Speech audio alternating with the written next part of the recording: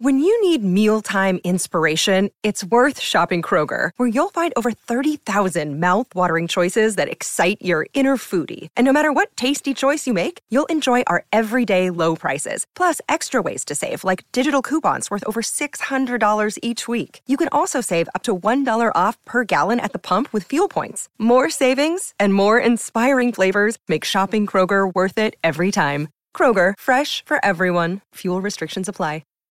1, 2, 3, 4. Thanks for listening to this podcast produced by Diddy TV. Visit diddytv.com for more exclusive on-demand content or download the official Diddy TV app from your app store today. Hi there, folks. I'm Amy Wright. Today I'm really excited to share a conversation that I recently had with sisters Eleanor and Bonnie Whitmore, two highly accomplished singer-songwriters who are releasing their first album together as the Whitmore Sisters. Titled Ghost Stories, the album is inspired by the loss of family, friends, ex-boyfriends, and on the title track, people who have died by police violence. These ghosts chose to appear right as COVID became entrenched, when live music evaporated and people were isolated from each other. We dig into how this new record was produced by Chris Masterson and how ultimately Ghost Stories' cathartic songs embrace the beauty and the experience of living. What came from lockdown and shared experiences, hiking the Grand Canyon at 5, playing bars at 15, getting their pilot's licenses, or just embracing the beauty of living, is an album to take you places and make you feel so alive. Eleanor says she's always liked Woody Guthrie's way of looking at it. Music is to comfort the disturbed and disturb the comfortable. Ladies and gentlemen, let's welcome the Whitmore Sisters to the Diddy TV podcast. Eleanor and Bonnie, welcome to Diddy TV. Thank you for having us. Thank you. You are sisters, and it is not hard to tell that you are sisters. What gives it away? Yeah, I don't know what gives it away, but it could be just your beautiful voices, because I just got finished listening to your album, Ghost Stories, and the harmonies are incredible. They're harmonies that only sisters or brothers can do. It's that those Love tight harmonies. Yes. Mm-hmm. So where did you guys grow up? We grew up in Denton, Texas, and just north of Dallas and Fort Worth. So what was your life like growing up? I mean, was your family musical at all, or? Yes. I think we have a very unconventional childhood. Our mom is an opera singer. Our dad is a folk singer, mm-hmm. And in addition to that whole thing, then they're both pilots, and so we just had a very adventurous childhood, flying around and trying to keep up with them, really. Yeah. I can remember going to school in junior high, and somebody was like, "What did you do this weekend?" And I was like, "Oh, I played a bar with my dad," and they were just like, "What?" So did your dad have a band? He did. He had a band with us called Daddy and the Divas. Were you all the divas? Yeah. Yes. But Mama's the literal diva, though. The mom diva. You know, the opera singing prowess. So did she actually perform opera, or was mm-hmm. she just? Oh, wow. She did. Her main role was La Traviata, and she taught and performed a lot in Denton. And growing up, I can remember she was working on her doctorate in performance, and performed quite a bit growing up. So you had a built-in vocal coach? Pretty much. Yeah. Well, she you definitely let us know if we weren't doing it correctly. For sure. I'm sure. Of course, she had a lot of talent to work with, so that's helpful. Yeah. And obviously, your dad sang too. So what kind of music did Daddy and the Divas play? Well, I always think this is kind of interesting because a lot of the songs that we came to were like our dad's versions of the songs. So, we were listening to the Beatles and Bob Dylan, but not hearing the original versions. We were hearing my dad's interpretations of it. But he was also a songwriter, so as kids, we didn't really know which songs were his and which songs were Bob Dylan's. Yeah, unless we heard it on the radio, and we're like, oh, that's a George Strait tune. Like, we knew that going in, but a lot of the older catalog, like Ian and Sylvia was one that like it took me a long time to come around and be like, oh, dang, there's another one. So what instruments did you play as kids? What did you start with? I started with the violin at 4.5, and Bonnie started at a similar age on the violin, and then she had too many years advance on me, so I was like, I don't want to play this, and I kept playing it like a cello. But I really started on bass when I was about 8 years old. And then picked up the cello as well. So. Were you competitive as kids? Well, kind of. It was more of like Eleanor was the gold star, and it was kind of like either I would try to be as good as her, or I'd say, like, F it, try to do something else. I was like, she's got this. Yeah. So as kids, were you writing songs, even as little kids? I can remember writing my first song. I guess I probably was already in college by the time I started writing songs. I was really focused on violin performance and studied classical throughout high school and college and got a performance degree. But sometime in college I started picking up the guitar and writing songs because I always wanted to play with songwriters. I was much more interested in playing fiddle and playing by ear and playing in bands. So I was listening to a lot of songwriters and kind of started to get some inspiration around them. I came to it about in high school, and we were both playing in like the Texas music scene, and which is just rich with songwriter troubadours and sort of getting the influence of that coming in. And for me personally, I was a very emotionally driven teenager, so I had to put that energy somewhere, and I found it in songwriting. Yeah, and we had a lot of like role models in Texas growing up, whether it was Terry Hendricks or Susan Gibson or the Sisters Morales, the Dixie Chicks is a big one growing up. So the Chicks. Yes, the Chicks. So you were classically trained. Did you ever find it hard to transition from being classically trained to improv and playing in a band, for example? I think, I kind of did both. And growing up, Dad was having me play by ear and learn fiddle solos at a very young age. But I do feel like I spent a lot of time trying to get the squareness out of my playing just from the classical music. But I grew up studying Western swing and studying Johnny Gimbel quite a bit. So I think a little bit of that rubbed off on me eventually. Well, I have to go back just a ways because your dad was also a pilot, and he taught you both to fly. Is that? Yep. He did. I soloed at the age of 16, got my license at 17, and youngest pilot award. Yeah. Wow. So started kind of early, and then I thought I might pursue it as a career, but then I ended up getting a music scholarship to college and focusing on that, but still fly when I get a chance. And then Bonnie started a little later. I started at the same time. I just really had a fear of test taking, so I kind of like qualified to a certain amount, and I could still go and fly the plane by myself and things of that nature. But I would say a few years ago, I was kind of realizing that I wasn't going to be presenting them with any grandbabies. So I figured, why not get that pilot's license official?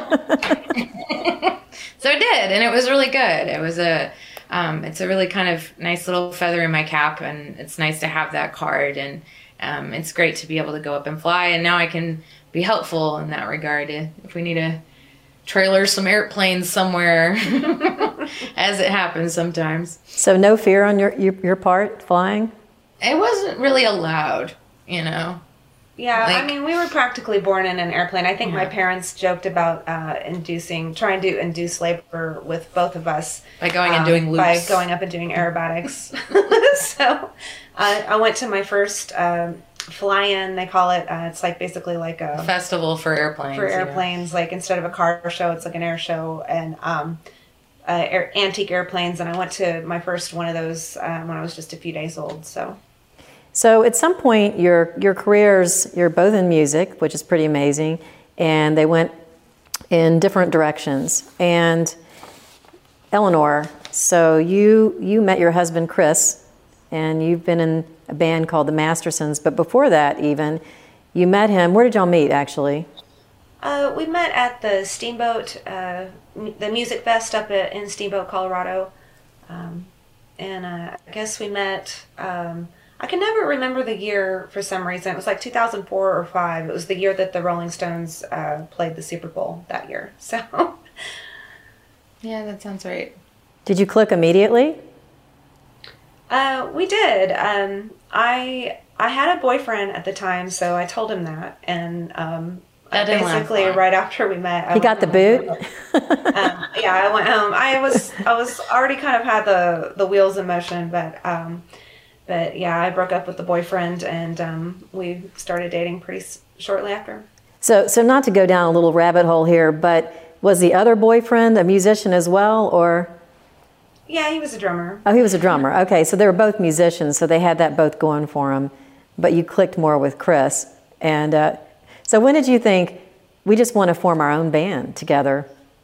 Well, I guess when Chris and I met, he first made his EP, solo EP, and then he produced my solo record because I had started writing enough songs by that point to make a record. And you know, he self-released that, I self-released my record, and then we kind of realized that, well, it's a lot of work to do this, you know, for ourselves. Maybe we should join forces, and at least we can both be focused on the same project. So that's kind of how it started. It was a little bit at the urging of Steve Earle, who we were already playing with at the time, and he I think he even technically named the band because we were trying to come up with all these band names that, you know, if you Google stuff, it's like all the band names are taken. Yeah. It's really hard to come up with a band name that's original.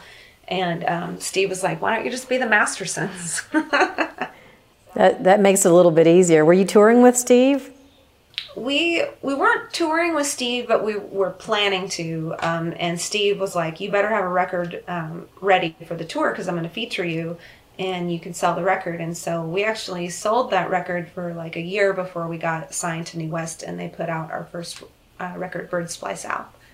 So when you guys write music, do you write it together, or does one or the other of you write a song and the other person joins in?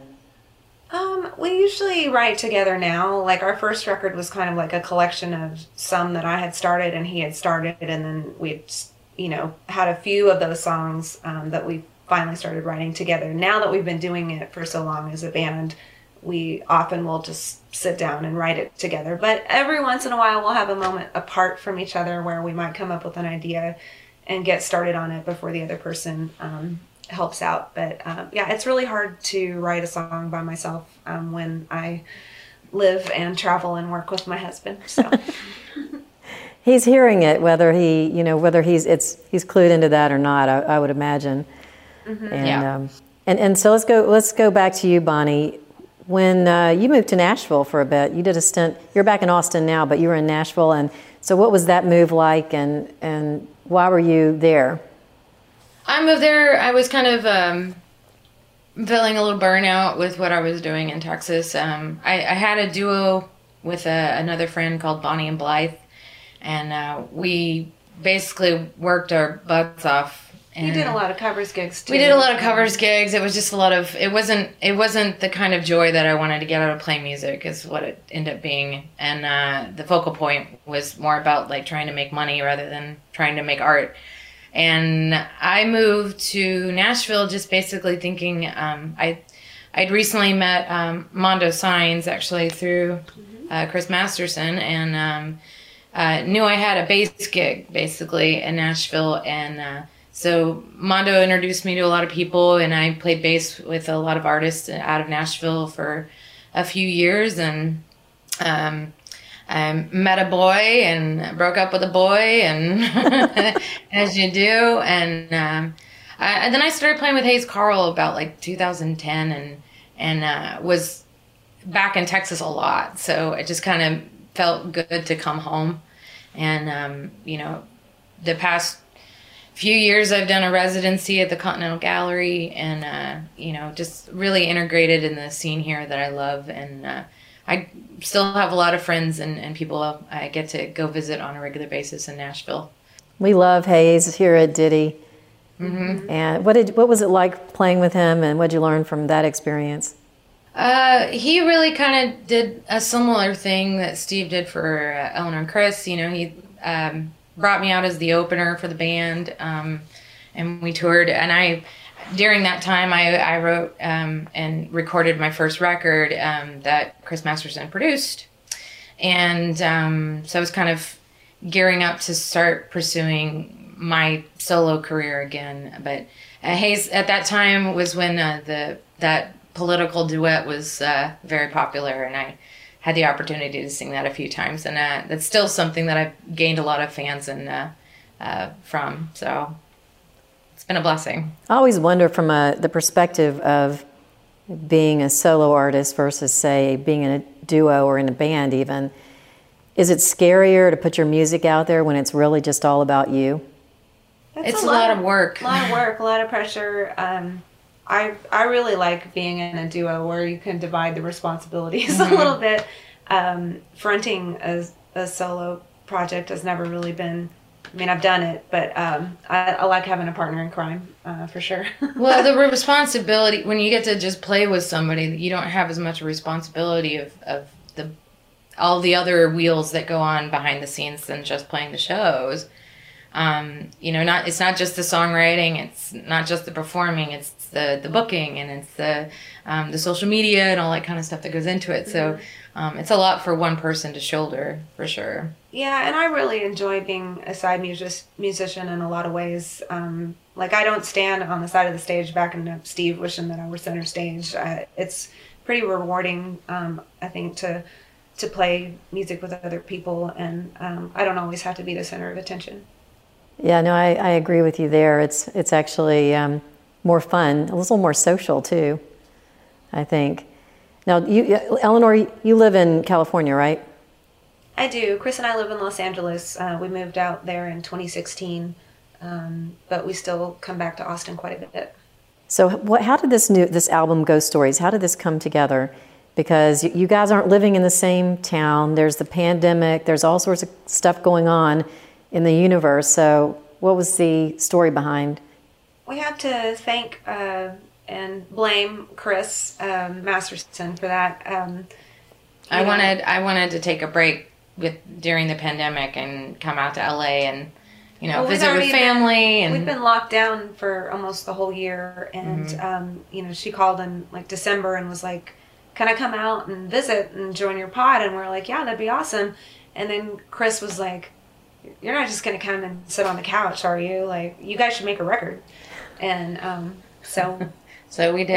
We've been talking about it like well, forever. In fairness, we'd started writing some songs together, and we've been thinking about it. But had we not had the pandemic kind of slow us down, these two are hard to keep up with. Our schedules have been kind of crazy, so finding the time for them to make Masterson's songs and in the lieu of touring and me doing other things as well. I've been out with McMurtry the past couple of years, and it's just been hard to find time for us to focus on that when we had all these other things that are pulling us in the other direction. And the pandemic kind of helped gave us the opportunity to actually pursue it. And I'm pretty amazed at how quickly it came together because she already had a couple of pieces of songs and songs that were pretty close, and then I had a couple too, so we had those to start with, and we started writing over Zoom for like 2 weeks before she came out, and finished up most of the songs, and then she came out the second time so we could finish the project. So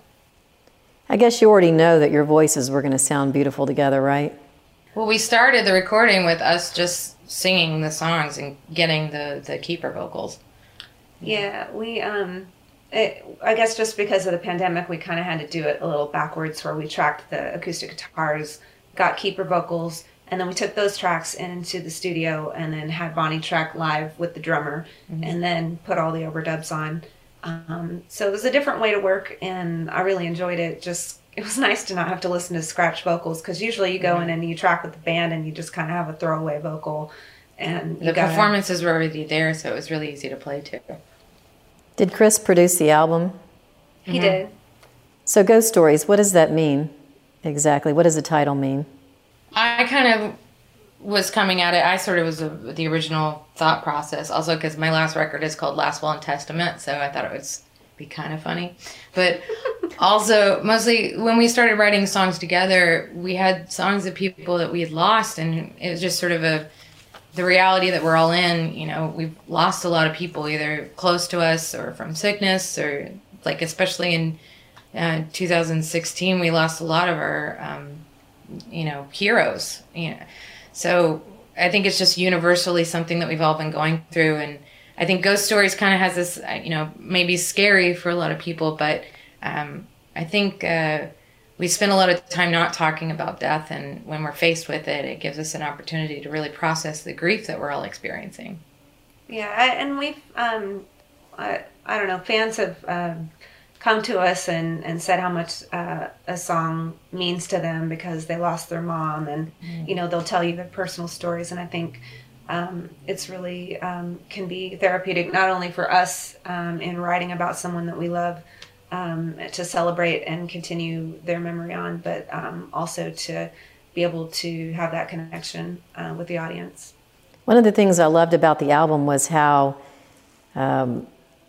melodic. The tunes are just really incredibly melodic. And of course you have the beautiful harmonies that are wafting through, but they're very memorable songs and lyrics. And it's just kind of rare to have someone who focuses that much on the melody, I think.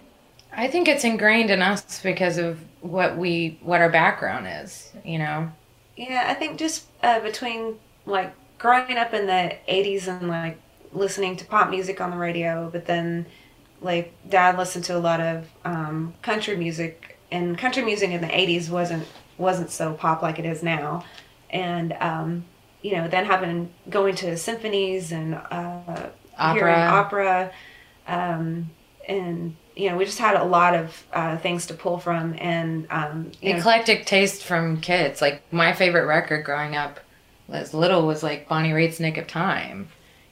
That's not an average sounding record, if that makes sense. Yeah, those memorable songs that the minute you hear them, they're kind of like an earworm, they're stuck in your head. Yeah. And one of those songs on the album for me was Hurtin' for a Letdown.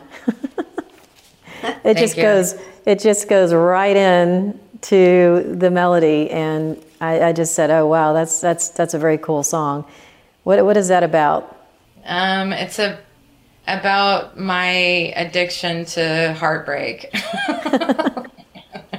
Or as she likes to say, the ghost story of her love life. Yeah. So they're all different versions of ghost stories, Not literal, but also. Well, I was right there with you. I was, Ronnie and I got married when I was almost 40. And he's 6 weeks younger than I am. And our wedding planner had the wedding right in between when I was going to turn 40 and when he was not 40. And I said, that is not happening. It is going to happen when we're both 39 and then, or when we're both 40, but not right in between. But I'm right there with you. A lot of heartache that comes from all that dating. And I find a lot of inspiration from it too. So that's where the addiction comes into play. It's, I think there's a lot of things that I know are a bad idea, but I do it anyway because I know I'm going to get something from it. I love that. I'm going to have to think about that. And so we're going to come back to Learn to Fly, because that brings you right back to, we were talking about earlier, the fact that you both learned to fly. And is that what that song is just literally about, is growing up? It's a kind of insight into how we grew up. And I really wanted to capture that sort of melodicness of what it's like to fly. I mean, it's a lot of loops and, lots of ups and downs. Those lovely little air pockets that you hit where you just kind of go... And your heart goes up in your throat or something like that. Exactly. Yeah, I think, it's a melodic interpretation of the ride that flying is. And I feel like it's about our dad mostly too, because it was his love and his world that we experienced so much of that, and the kind of group of Cessna 185 pilots that we would, run around with in different places through our childhood. They were like a whole group of like 10 pilots, and they would all like go on vacations and fly around together. Flying like formation, a club. Yeah. And you guys also have a couple of covers on the album, and I kind of wanted to ask you a little bit about how you chose those covers. One of them, the Everly Brothers, I guess, version of a song that Paul McCartney wrote was On the Wings of a Nightingale, and why that particular song? A few years back, our friend Will Rigby, who used to play drums with Steve Earle, he had the McCartney demo that McCartney sent to the Everlys, and it's just him on acoustic guitar, but with multiple vocals with the harmony tracks, and he sent it to the Mastersons, thinking that we might want to cover it, and we worked it up, but we just never recorded it or did it live. And then I just kind of had always loved this song, and then we were reaching out to our friend Aaron Lee Tashton, and then he suggested the song, and Chris had just remembered it too, so it was kind of a funny coincidence. It seemed like it was a perfect sign kind of thing. The version that the Everlys did is produced by Dave Edmunds, and so it's kind of like in the 80s. But I really love that McCartney demo because he kind of is singing in the style of the Everlys, and it's really cool. So that's one of the covers. Mm-hmm. And then the other song, Big Heart, Sick Mind, we were reaching out to Aaron as well to see if he wanted to do some co-writing, because we've done some of that in the past, and he was like, well, how about you just have this song? And we were like, really? Because it's really cool, and it was just the kind of tempo that we needed for the record. So, and it turned out to be the single. He's the best. Yeah, he's pretty dang talented. I know. It's actually incredible to see how artists in general, how their music goes from one style, and over the course of your career, it can go in a lot of different directions. I feel like we've always connected with them too for our musical sort of inspirations as well. Yeah, I think we draw on a lot of similar influences, for sure. So the last one I wanted to ask you about was Greek Tragedy. What is that about? It's can we just, we've already talked about it. It's about Justin's passing, essentially. Yeah. Justin Townes Earle. I guess we hadn't really quite decided how much we wanted to talk about that, but well, it's just about that kind of situation where you see it coming, and I mean, even with Reiki, where we're talking about like intervention or any of that kind of stuff, it just I think we all kind of knew that this was a possibility, and wasn't surprised by what happened, but it's shocking. It still hurts a lot. But I guess it's just really especially sad because Justin was so incredibly his own talent, and so similar to his dad in so many ways. And his dad kind of showed him the roadmap of, like, here's what not to do, but Justin had to make those mistakes for himself. And Steve sobered up at the age of 39, and Justin was almost at that age. Yeah. So it's just really sad to see someone so talented, with this fentanyl epidemic, is definitely snuffing out some lives way too soon. So. Yeah, it's definitely hard as a friend to watch that happen and be on the sidelines for that, for sure. And you can't always prevent it. No, and I think that's the hardest part when you care about somebody and you want to help them. But, we all have to make our own mistakes, and, that's how we learn.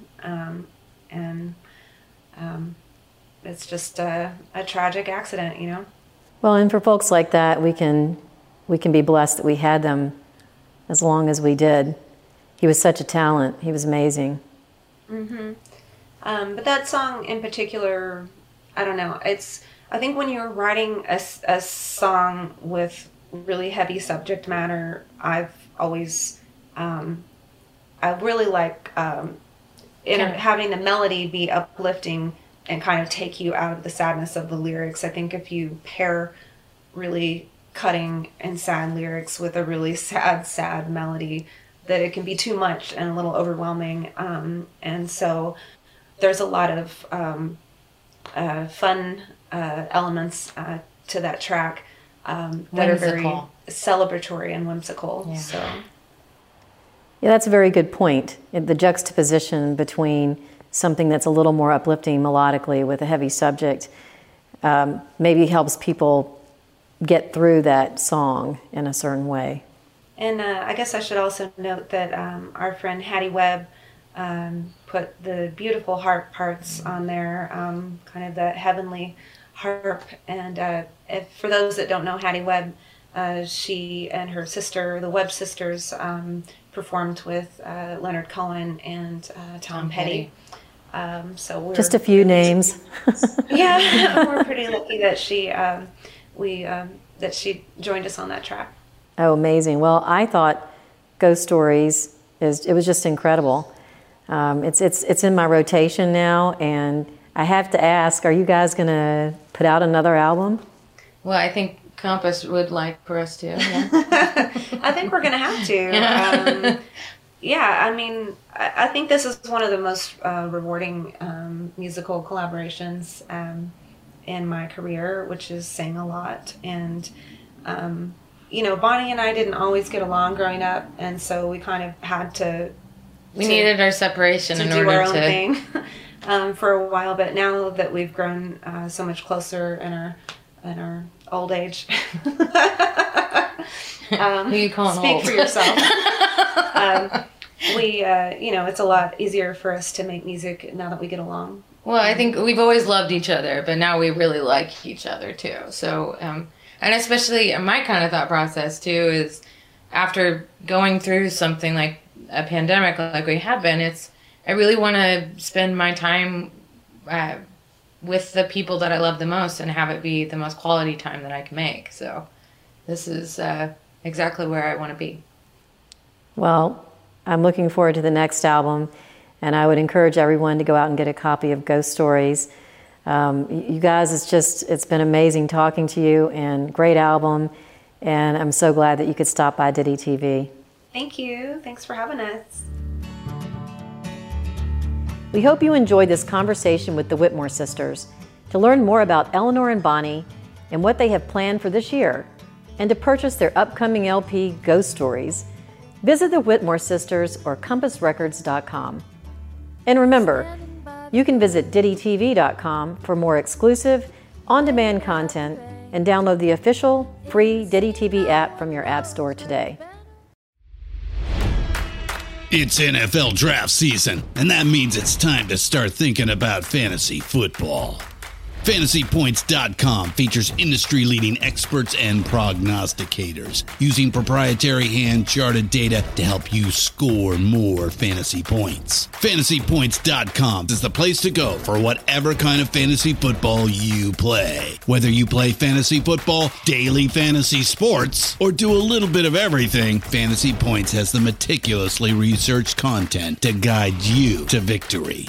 And why wait for the fall? Fantasy Points also covers the new spring football league, the UFL. Join the guru, John Hansen, Scott Barrett, Joe Dolan, and other massive names in the fantasy football universe with an exclusive offer. Use code Pantheon for 15% off any Fantasy Points package, including the all-in package, with access to every article, tool, and data nugget that Fantasy Points has to offer.